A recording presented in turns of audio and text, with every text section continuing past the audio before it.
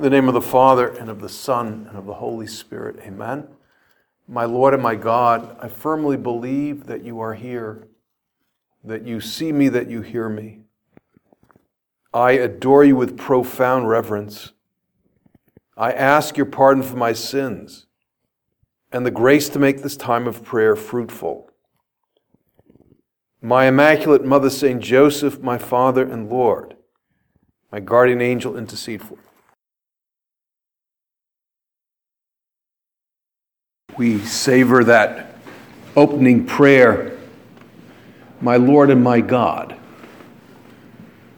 And as we focus on the Eucharist, which is the model and the greatest image and symbol of every topic in the gospel, and it's not only a symbol, it's that true presence of Jesus. And Saint Josemaria says that for him, the Eucharist is our Lord's greatest act of self-giving. And he says, even more than on the cross itself, even though the Eucharist is synonymous with the cross, to have our Lord's presence here, we need to bring the sacrifice of Calvary to the present moment. But this hiding in the tabernacle, making himself so accessible, rigging up a way so that we could have him all to ourselves, no tickets, no lines, no waiting rooms. St. Josemaria says that this, for him, is his greatest act of self-giving, self-abasement. Our topic of prayer is on detachment and penance. Detachment and temperance, but penance and temperance are expressions of the same idea.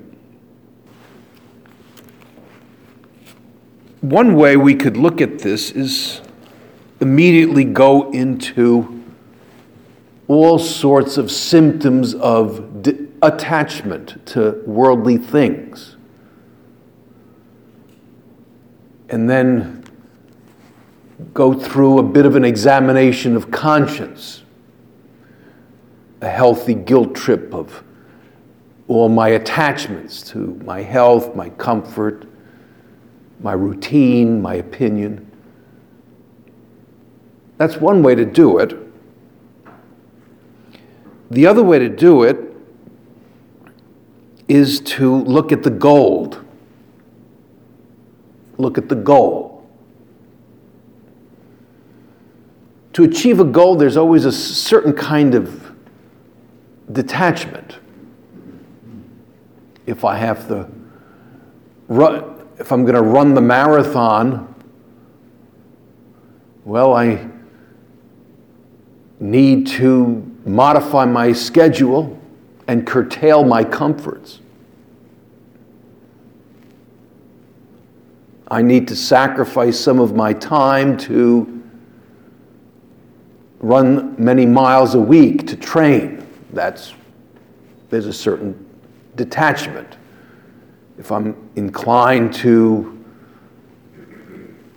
be lavish in the amount of beer I drink, that definitely has to be seriously curtailed if I'm going to go into training. I will have to detach myself from certain foods that militate against this training, that add weight and limit my stamina, etc. Or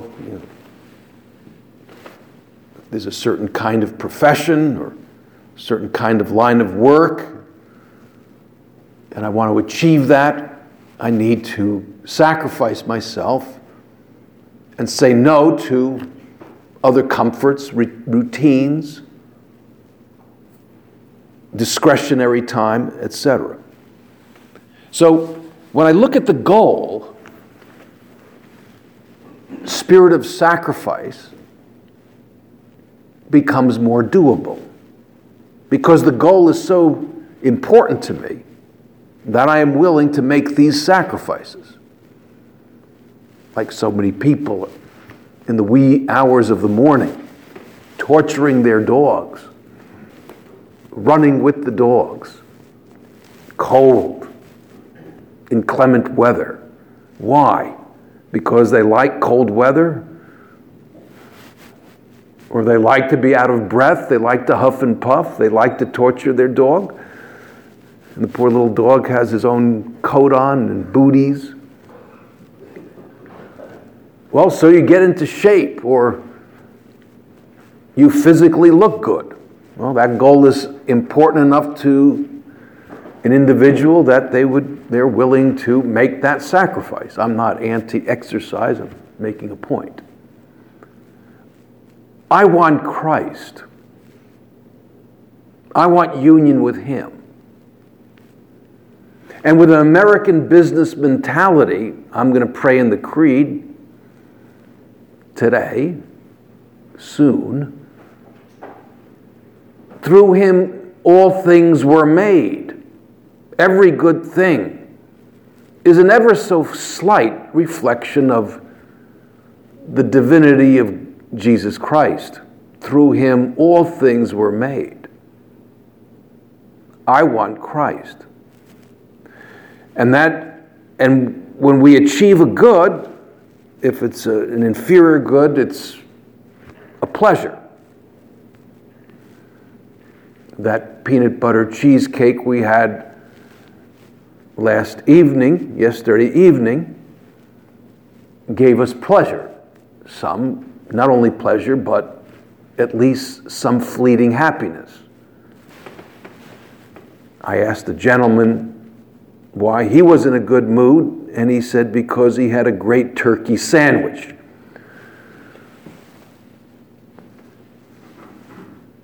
So good things give us pleasure, very good things give us a certain happiness, an important achievement. Friendship, family life. A moving book, music, gives you a certain kind of joy, but always fleeting, never complete. And we see a uniform line of thought throughout the gospel. You figure that Jesus would go easy in his very first sermon, but he laid out his game plan, his roadmap. And the first words of his first sermon is what he will tell anybody who is interested in discipleship. And seeing the crowds, he went up the mountain. Mountain top is an image of divinity. It's also an image of sacrifice to reach divinity. And when he was seated, which is the posture of teaching, that's why popes sit when they preach and bishops sit when they preach. And when he was seated, his disciples came to him, and opening his mouth, he taught them, saying, "Blessed are the poor in spirit, for theirs is the kingdom of heaven." So he sets a tone. The first words, he's going to say many things. He's going to touch on a lot of topics. But his first message is to obtain me, to buy me. You need to be poor in spirit. And that also is a work of a lifetime. It's not a question of coming up with a few resolutions and we're off to the races. We need to wrestle with this for the rest of our lives. And a good start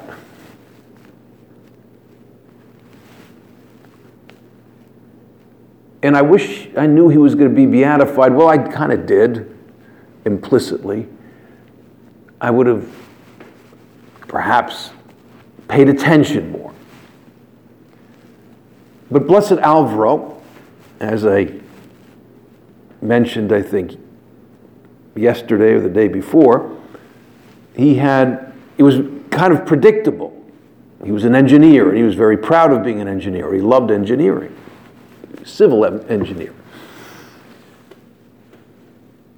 And invariably, he'd always begin a get-together with two of the same thoughts. Every get-together, two same thoughts. He would always invite us to join him in thanking our Lord for all his graces and blessings he has showered on us. And to thank our Lord for all the blessings and graces we're unaware of. And then he would say, today's a good day to give of yourself again. And let's tell our Lord that we want to give of ourselves more. Now, this was not a routine for him. I mean, it was a routine, but he didn't do this in a routine way. I mean, it came from the depths of his heart. It was his biography. That was his entire life, to be totally at the service of whatever our Lord wanted. And in this bigger biography of Blessed Alvaro, it's in Spanish,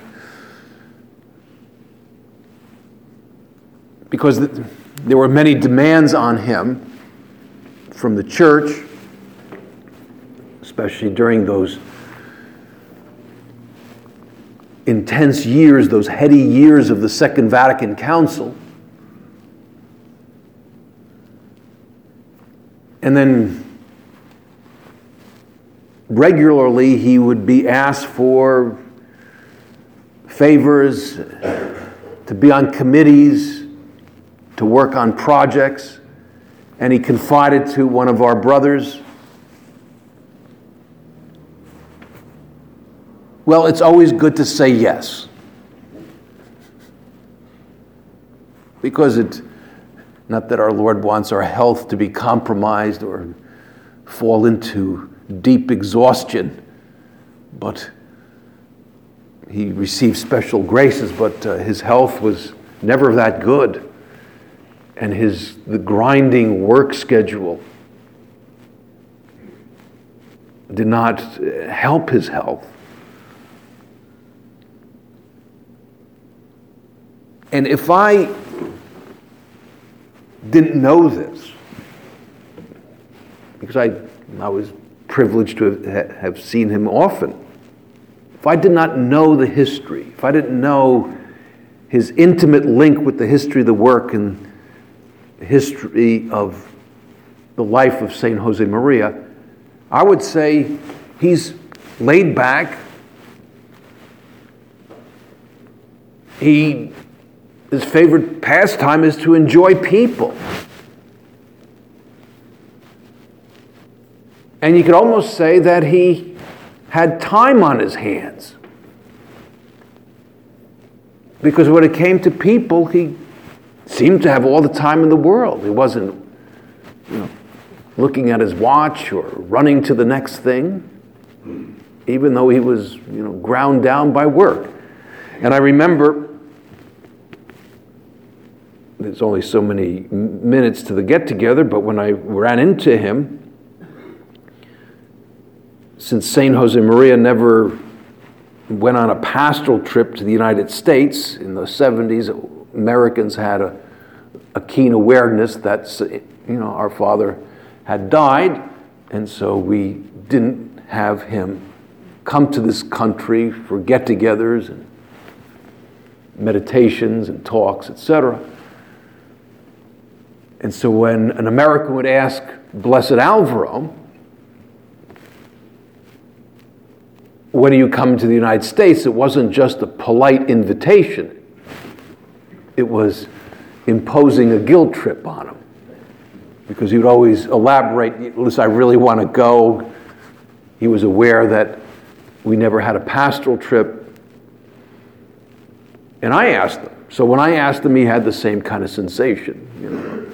Yeah, I know he's not happy because St. Josemaria didn't go on a whirlwind tour of all the centers of the work in the United States. And he said, listen, my son, he told me, I am buried in work. I really want to go, but right now is not the right time. But you never know it if you talk to him. I could have been tempted. I wasn't. I could have said, well, you don't seem to be busy now. Or when we had that exchange over my lifestyle in Rome, if I had not known that he was having these meetings with the Holy Father, I would say, well, I guess he has nothing to do, so he's so hard up for human interaction that he's willing to talk to me. I would say two things with self-giving, just looking at holy people, that heaven comes to us here on earth imperfectly, not totally.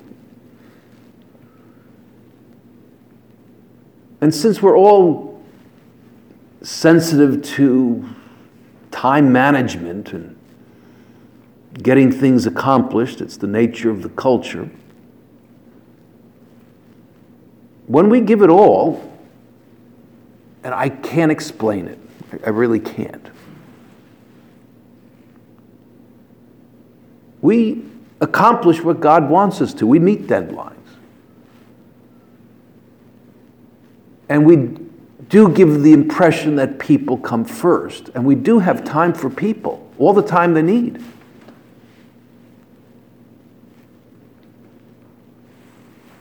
All these holy people gave their family, their friends, all the time they need.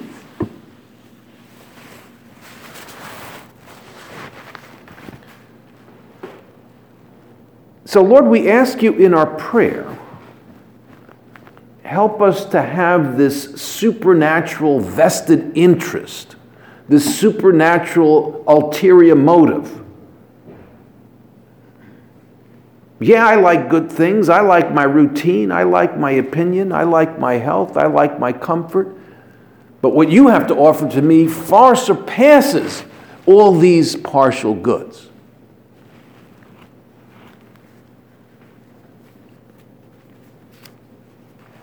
We have a close range look at how our Lord invited someone to be his follower. That classical encounter between Jesus and the rich young man. The rich young man was very impressed with our Lord. He was moved. Our Lord sparked his generosity, sparked his ideals. Other young men were following our Lord. It was only young men. One was super young. One could have been 13. That was St. John. And one of the Gospels says he ran up to him and knelt down. I'm not using that gospel because I'm not so sure if I could relate to that anymore. Running up and then dropping to my knees. I would drop to my knees forever if I did that. And the gospel says, behold, a certain man came to him and said, good master, what good work shall I do to have eternal life? It's a very American-esque question. Give me the help menu. And not too much writing. Just give it to me straight. What do I got to do? What's eternal life? It's a loaded phrase. It's Christ is eternal life. Without realizing, he says, how can I obtain Christ? How can I obtain true happiness? What must I do? What must I do to become a saint? They're all intimately related. What must I do to participate in your good news of great joy? He said to him, why do you ask me about what is good? One there is who is good, and he is God. In, I think, St. Mark's Gospel, Jesus says, only God is good. And notice he doesn't start saying, you're attached to a number of things, rich young man. You're wearing nice clothes, you get your hair styled, you realize that living a temperate and virtuous life is to your advantage. I mean, you got a lot of things going for you. You're a nice kid, you're a gentleman on a date. I mean, he says, but only God is good. This is a key phrase. It sounds like a throwaway one. Oh, there's only one who is good, and that is God. Our Lord is moving in for the kill here. He's going to ask this kid for everything, because that's the only way to follow him. That's how the Sermon on the Mount began, and that's how the gospel ends. The gospel ends with the cross, and the cross is the greatest sermon according to these all-star saints like St. Francis of Assisi, St. Thomas Aquinas.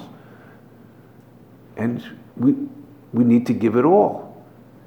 And he says, only God can give you the happiness you want. That's what it means. Only God is that good that works, that could satisfy the desires of the human heart. That's what converted Augustine. Augustine didn't convert because chastity was an end in itself. That was an obstacle for his conversion. To give up his lustful ways, he had a hard time making that decision. He needed to believe that Christ would surpass every joy, every pleasure. And he finally made that leap of faith. It's not that I see anything wrong with these partial goods that come from God himself, but I want the gold. I want him. And so our Lord goes through the commandments. He says, well, if you want to enter life, keep the commandments. So that's step number 1, to live the 10 commandments. Well, he does live those commandments. But nevertheless, he's asking, what must I do to have eternal life? Obviously, he doesn't have it. That's why he's asking for it. And we translate him to, a good American young man. He's pro-life. He's, the worst word he says is, aw shucks. Likes his sports. Decent student. Gives up ice cream and dessert for Lent. Says the rosary on his way to work. All these are good things. He's better than the motley crew Jesus has. And the apostles are even saying the same thing. I hope he wins him over, because we're not exactly a bunch of spiritual all-stars here. And they're all staring at Matthew. The young man said to him, all these I have kept. What is yet wanting to me? He probably felt good about himself. Hey, I live all the commandments. How many guys you know live all the commandments? Especially those more difficult commandments. Jesus said, if you want to be perfect, if you want to really do it right, if you really want to have me, sell all that you have and give to the poor. Sell. Buy me. Why does he say sell? Why doesn't he say give? because by giving all that I have, I obtain Jesus. And that's why he says sell. Words of our Father, I want you to be completely convinced, if we really want to follow our Lord closely and be of real service to God and the whole of mankind, then we must be thoroughly detached from ourselves. Our intellectual talents, our health, our good name, our noble ambitions, our triumphs and successes. I would also include, because your decision ought to go that far, the high ideals which lead us to seek only to give all the glory to God and to praise Him. We can ensure our detachment by tailoring our will to this clear and precise rule. Lord, I want this or that only if it pleases you. Because if not, I am not the slightest bit interested. By acting in this way, we are dealing a mortal blow to the selfishness and vanity that lurk in every conscience. At the same time, we will find true peace of soul through this selfless conduct that leads to an ever more intimate and intense possession of God. And don't have time to go through all sorts of examples, but we know the examples. Just we need to be honest with ourselves and not make an excessive amount of resolutions, but we know where our attachments are, where we need to hack away. And it's not about stoicism, but it's about selling all that I have so I have Him, and I could give to the poor, those who don't have God. I got to prove to them that my merchandisism is far superior to than the merchandise people are attached to and erroneously think will give them joy. Mary, again, you are our paradigm for every virtue, every aspect of following your Son. Throughout your life, you kept saying yes, and what that yes involved being detached and going so far in your self-giving that you offered your Son to the Father on our behalf. I thank you, my God, for the good resolutions, affections, and inspirations you've communicated to me in this meditation. I ask your help in putting them into effect. My Immaculate Mother, St. Joseph, my Father and Lord, my guardian angel, intercede for me.